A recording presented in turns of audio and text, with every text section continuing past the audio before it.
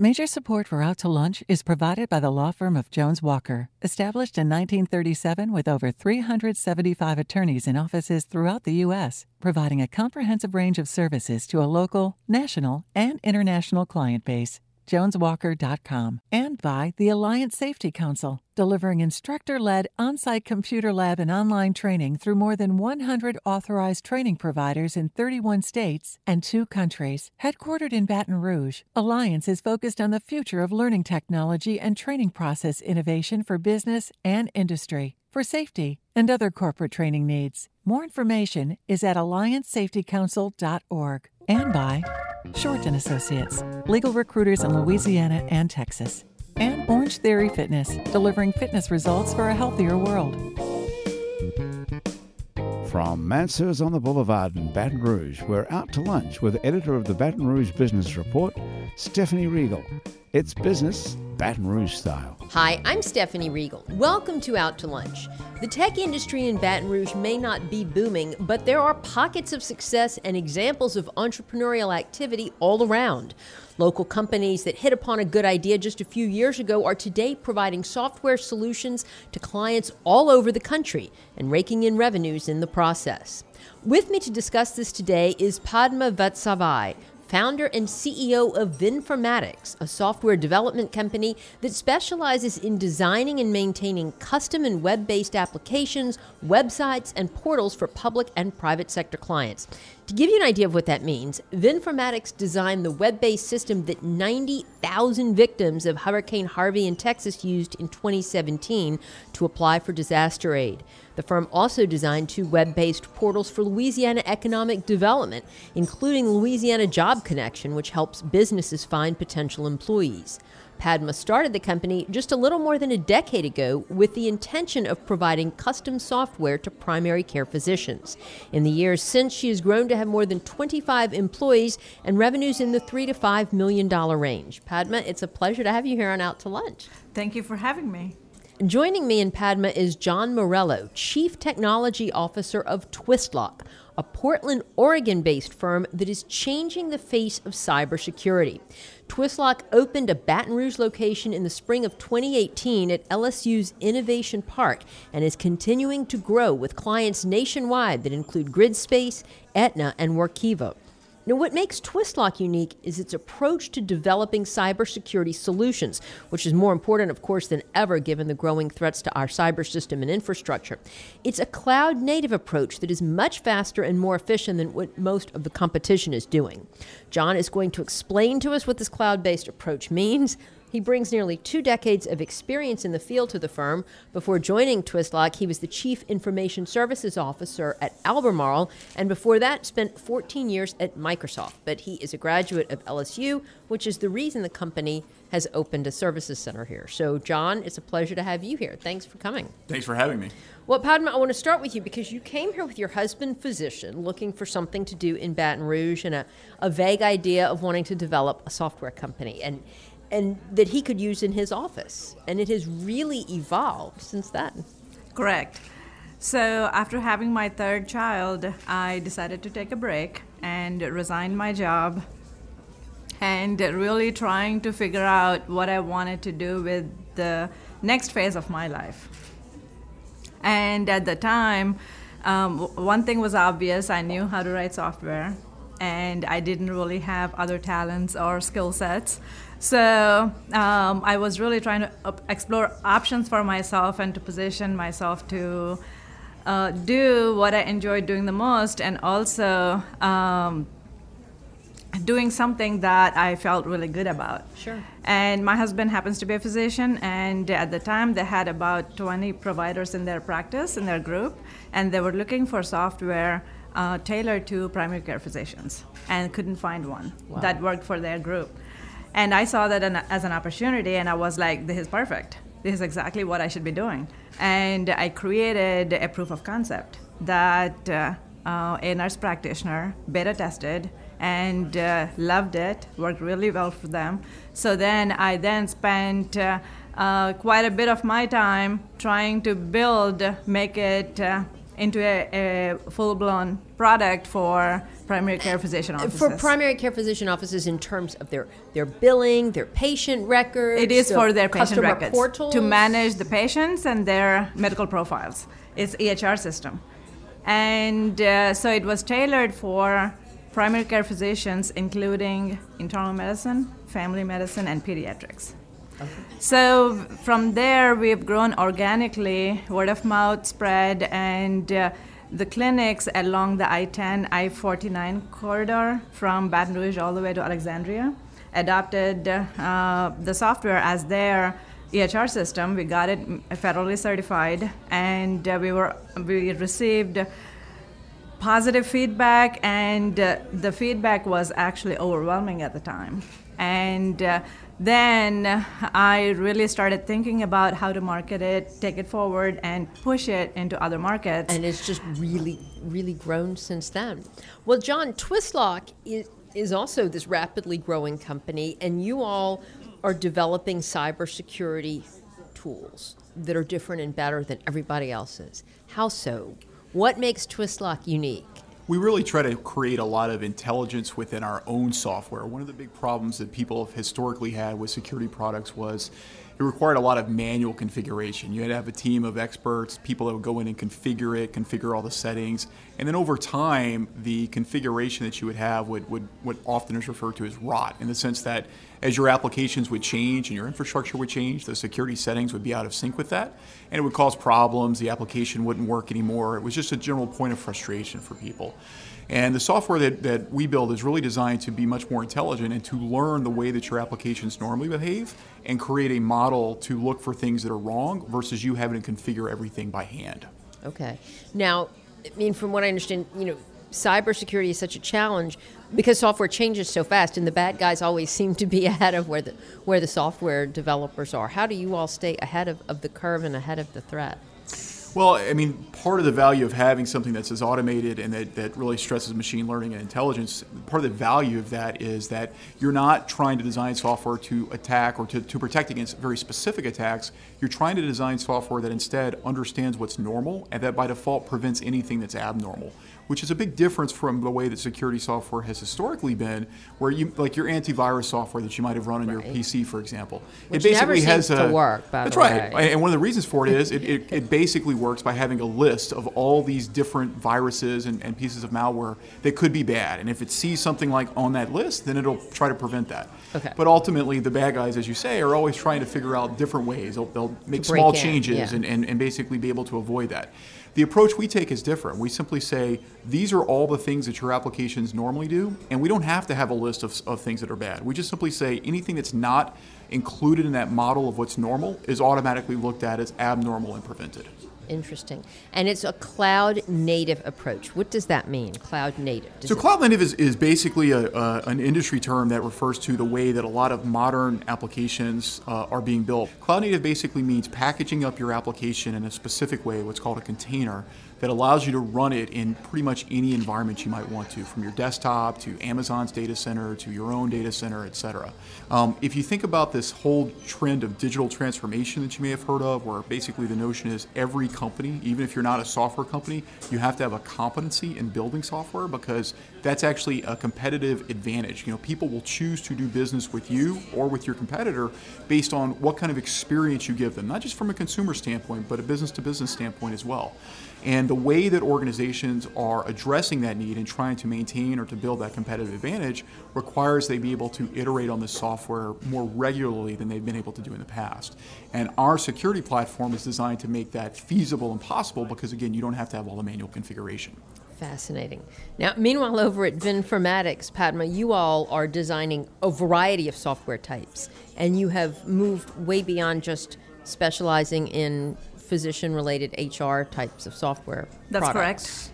So what else are you doing? I mean, the web-based portals for governments, for instance. We build custom applications.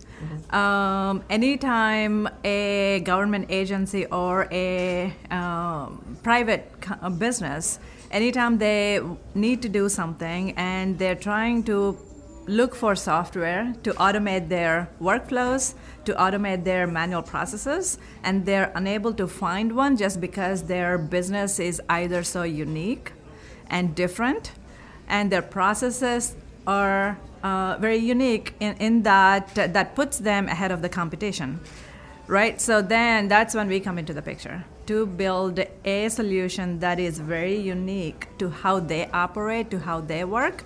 So the solution that then we produce becomes very meaningful and very valuable to their business growth and the way they want to scale, for instance.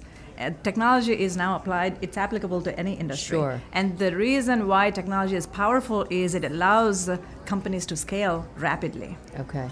Now, where are you all based? We're now located downtown Baton Rouge. And you have 25 or so employees, maybe a few more. Right. And are they mostly all software engineers sitting there coming up with these applications and writing the code? For the most part. But we also have project managers, and we have an office manager, we have developers, we have quality assurance analysts, because the code that we write needs to be verified. Sure. Make sure that it works and works well, and it meets, it not only that does it work, but also it meets the needs of the client. Yes. So the software that we produce has to be aligned with the business need, and so we have support personnel to make sure that we offer a well-rounded application and a service to our clients. Now, John, you all are at the LSU Innovation Park. Correct. What are you all doing there that's different than what you do in Portland? Is this just like a branch office, or is there a specific focus in the There's a Baton specific Rouge? focus that we have here. So when we started Twistlock in 2015, it's a playbook that in the cybersecurity space is pretty well known. The two founders of the company, Ben and Dima, are both Israeli. I've known Ben for 14 years or something at this point, back to when we were both at Microsoft. So this playbook, there's a lot of cybersecurity companies that start in Israel. They'll keep their research and development, the people that actually write the main product, and that's what we still have is in Herzliya, which is a suburb a little bit north of Tel Aviv in Israel. And then our U.S. office, our headquarters is in Portland. That's where we have our sales and marketing. What we have in Baton Rouge is what we call our Global Solution Engineering Center. The software that we have, even though it's designed to be really automated, which it is, everybody's environment that they're going to deploy that software into tends to be very different. We have more than a third of the Fortune 500, a third of the Fortune 100, I should say, at this point. So, you're dealing with like Verizon and Walgreens and Aetna and then other companies, more sort of modern companies like Ancestry and, Ancestry.com, for example, and PayPal.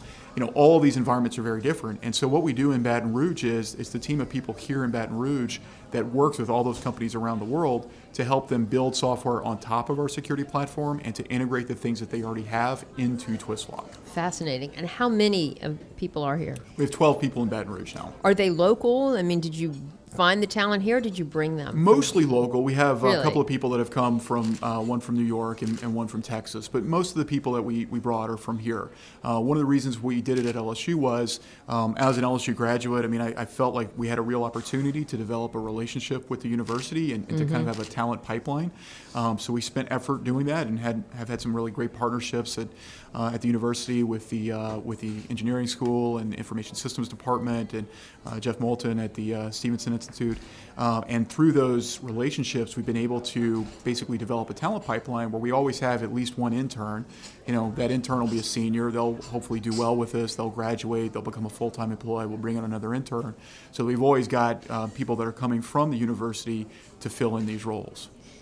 And we hear so much about, the need for, talented, skilled workforce in Baton Rouge and in Louisiana, particularly in the tech sector. You all have not had any trouble getting the software engineers and the people you need to fill I wouldn't say no positions? trouble. I think if you told me that if our goal was we had to hire 200 people, I couldn't have realistically done that in Baton Rouge today. Right. But we need to hire 20 people over a couple of years, and I think that's very achievable. You're listening to Out to Lunch. I'm Stephanie Regal. I'm talking to John Morello of Twistlock and Padma Vatsavai of Vinformatics. Padma, what about it at Vinformatics? I would agree with John on that.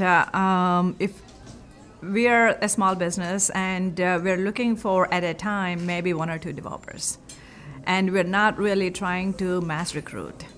And so we have been able to find and retain talent. And we also work with LSU and also Southeastern. We're trying to work with Southeastern to create a talent pipeline with interns, computer science students coming out of the school. And we always have interns in the office. And we look for students that are intelligent and also have an interest in becoming full-time employees once they graduate. Yeah. Have you all noticed a difference, and you would probably be in a position, Padma, to comment on this more than John because you've been here longer, but since the IBM center's been down there on the river, are we seeing more tech talent coming to the market or coming at least out of LSU?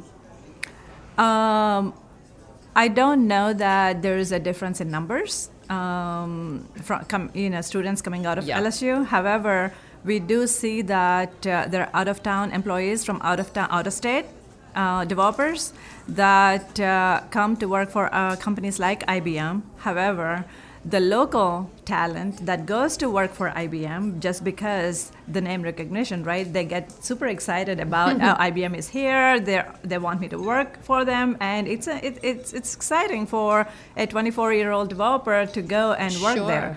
However, what I hear a lot from people that we may have hired from IBM or just having them around is that they do travel quite a bit, and the travel gets old, I think, after a while. And they're constantly looking to find a small business where they can make a difference. And so that brings them to you. Yes. Or maybe to John. Yeah. What kind of competition do you all face in your respective special areas or niche markets? I mean, is there anybody else doing what Twistlock is doing? I'm sure there are other companies doing what Vinformatics is, but... I mean, it's a very... I think it's just an extremely competitive space when you think about cybersecurity because I think everybody knows there's a lot of money in it. It's a need that's continuing to grow. And so you have a large number of other startups that are, of kind of similar age and so forth to us. You also have a lot of incumbents, companies that you probably would already know like Cisco or Palo Alto Networks or Symantec and people like that are also competitors. So I think we always have to... it's kind of the challenge of being a startup is you have some inherent advantages in that you're smaller and you can iterate more quickly and you can be more responsive to customers. Those guys are often saddled with innovators dilemma type problems where they've got a huge base of customers that kind of want their legacy software, and that can be very distracting and it'd be hard to focus elsewhere. But the competition is very, very intense and it's global. I mean, I travel all over the world on a regular basis because we have customers all over the world and we have opportunities all over the world. What about Vinformatics? We specialize in custom software. Although there are a number of companies in town that we do what we do, they also have a broader service offering, and we stay focused on the custom software solution side. And one thing that I have always tried to invest in was people, and creating a culture where people feel appreciated and recognized, rewarded for their contributions. And one way, when you are able to connect with your employees and team members, you have a much, higher chance to retain talent, because I have been able to retain talent and not have to continuously create the pipeline to hire, onboard, train, that kind of thing. That's great. But John, you mentioned the Stephen Institute, and I mean, I think the work that LSU is doing in the whole cybersecurity space is fascinating and has huge potential because it is such a huge issue. I mean, is that what attracted y'all here? And I mean, what do you see really happening out there where y'all are located? How much opportunity is there to? I mean, one of the reasons, I should say really the reason that we're here in Louisiana is that I'm from Louisiana. I've lived in Louisiana most of my life. We came back here in 2003 when I was with Microsoft. I'd originally lived in Dallas and Charlotte for a while. To be honest with you, the main reason is the opportunity to both partner with the university, and as Padma was saying, I think we have a more unique opportunity here to develop a culture that you can have people that want to really be brought in and really want to contribute and really care about it. And that's something that you don't get if you're trying to do these same kind of jobs like in the Bay Area, for example, where there's so many other opportunities. Sure. And people routinely change jobs multiple times a year. I mean, it's not looked at as a strange thing if you look at somebody's CV, and they multiple times a year. Yeah, really? Absolutely, wow. Absolutely. You might see somebody that's in the past 5 years worked at 8 different companies. Like, that's not an odd thing, and it's not the kind of thing that you can't disqualify people on that, because you wouldn't have anybody left if that were the case. Whereas here we've been able to really develop a strong culture and really haven't had any kind of turnover, because I think, as Padma was saying as well, we try to treat people really well. We give people an opportunity to do work that has a real global impact, and to be able to do that from here in Baton Rouge. And people typically love living in Louisiana. If you give them an opportunity to do cool work that's really engaging, they're going to take it. Most of your clients are all over the country. Correct. And world, indeed. Correct. Right. Padma, most of Informatics clients regional? I mean, I know there's a lot in Louisiana, Texas, but are you all... Very regional. Do you have a regional footprint? And we're trying to get into the federal space right now. To the what space? I'm sorry. Federal. Oh, the federal space, sure. And trying to grow our footprint at a national level. So how do you get into the federal space? Do you need a lobbyist? Do you just need the right salesperson who knows the right person at the wherever up there? All of the above. Okay. And so our sales, really, when you really look at it, it's not really transactional. Mm-hmm. It's a relationship sale. So unless you have a relationship with the client, and also the solutions that we design and build are rather expensive. Yeah. Pricey, and therefore it is hard for a client or a company to trust their big, large-scale projects with somebody that they've never done business with. Therefore, it is the sales cycle is quite long, and once we start working on a connection, a relationship, sometimes it could take 3 years before we're able to close the deal. So if it's government work, would you be responding, say, to RFQs? Sure. Or is it RFQs, RFIs, RFPs. all the time? All the time. So maybe you partner with somebody, right? So we're trying to now understand how to navigate it, and trying to really figure out who the right partners for us would be, and building those relationships to get there. And that's a whole nother field of expertise, right? Yes. Forget software. Yeah. So, John, do you all do any government work? It seems like the government would be in huge need of good cybersecurity. We do. We sell quite a bit to the government. We have literally a majority of cabinet-level agencies are Twistlock customers, so DHS, DOD, NASA, DOJ. I mean, so we have a lot of customers that are in the federal space. One of the things that we found to be very helpful to that, and just a good thing to do within the community, is we actually are the co-authors of one of the NIST, the National Institutes of Standards and Technology, the special publication, which is basically the set of security guidance that the federal government releases, that other agencies, all agencies in the federal government and other organizations around the world use. So we actually contributed and helped author that for the container security space that we operate in. So that must help. Absolutely. That must help tremendously. You mentioned something a few minutes ago I wanted to go back to Israel. Why Israel? Why are so many, you said this was, pretty standard. Israel's done an amazing job as a country of cultivating this startup culture that they have. There's a lot of reasons for that. I mean, they don't have the resource curse that we have, I think, in Louisiana, of having like plentiful oil and gas for 100 years that allow people to, to not invest in jobs that require more of a mental focus, I guess. You see that in other parts around the world. I think sometimes that's a net negative. But in Israel, they don't have that. They're also a pretty small strip of land surrounded, with like 8 million inhabitants, surrounded by, 1 billion people who many of whom are very unfriendly towards them. And so they've had to develop a lot of expertise in how do they protect themselves. And you see that both in like physical space weaponry, like you have Rafael and other, Israeli companies that make missiles and all kinds of armaments. And they've really developed over the past 20 years a real competency in cybersecurity as well.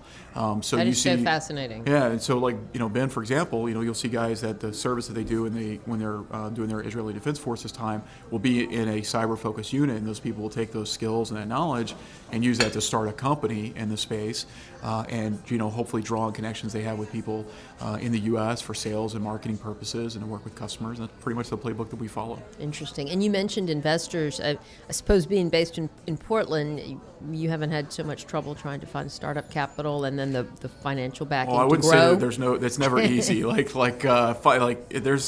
hard. It's always hard, especially hard when you're at the very beginning. When we raise the first rounds and when you only have 10 customers or something, it's really hard to go and tell people and sell people on the vision that what you're going to do and how big you can be and why they should put money into you. So I would definitely say it's not an easy thing at all. Padma, what kind of experience has Vinformatics had in trying to attract investors and the capital you need to start up and grow? And we really haven't tried to bring in capital from investment groups, and early stages of the business, we put in invested a lot of family money, and I had a business loan, and so I would say that it was all personal investment. Wow.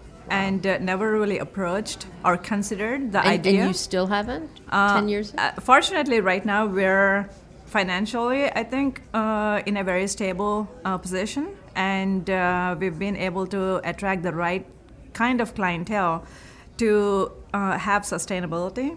And I don't really foresee needing capital at this time. But as we're trying to grow the business and trying to bring in people in some key positions, it could change quickly, and we could be pursuing that. Wow. Unfortunately, we're out of time. This has been such an interesting discussion, and it's so impressive to hear about the things that are going on in the Baton Rouge tech community. Padma Vatsavai and John Morello, thank y'all both so much for being here and for telling us about your stories and your companies. Good luck in your endeavors and your continued success. Thank you. Pleasure to be here. Thank you. My guests today on Out to Lunch have been Padma Vatsavai of Vinformatics and John Morello of Twistlock. You can find out more about Vinformatics and Twistlock by going to our website, itsbatonrouge.la. The producer of our show is Grant Morris, our technical producer is Eric Merle, our associate producer is Peter Raschuti, and our Baton Rouge business consultants are Charlie D'Agostino, Dave Winwood, and Ann Edelman. If you want to know what we all look like, you can find photos from this show on our website, itsbatonrouge.la, and on our It's Baton Rouge Facebook page. These photos were taken by Carrie Hosford, and you can find more of Carrie's photos at carriehosford.com. You can hear this show and past episodes of Out to Lunch wherever you get podcasts, including Spotify, and at itsbatonrouge.la. Out to Lunch is a production of INO Broadcasting for itsbatonrouge.la and WRKF 89.3 FM. I'm Stephanie Riegel. Thanks for joining me. I look forward to meeting you again next week around the table here at Mansur's for more business Baton Rouge style on Out to Lunch. Out to Lunch Baton Rouge is recorded live over lunch at Mansur's on the Boulevard in Baton Rouge. Mansur's is open for lunch daily 11 to 2, for dinner nightly, and for brunch on Saturdays and Sundays. Mitchell Foreman wrote and performs all the music on Out to Lunch. You can hear Mitchell's music anywhere great jazz is sold or streamed, and at mitchellforeman.com. Major support for Out to Lunch is provided by the law firm of Jones Walker, established in 1937 with over 375 attorneys in offices throughout the U.S., providing a comprehensive range of services to a local, national, and international client base.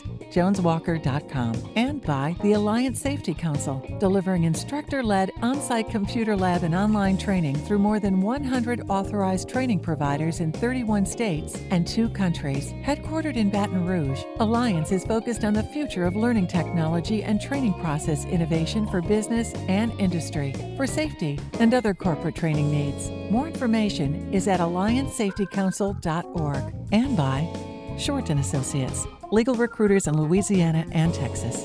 And Orange Theory Fitness, delivering fitness results for a healthier world.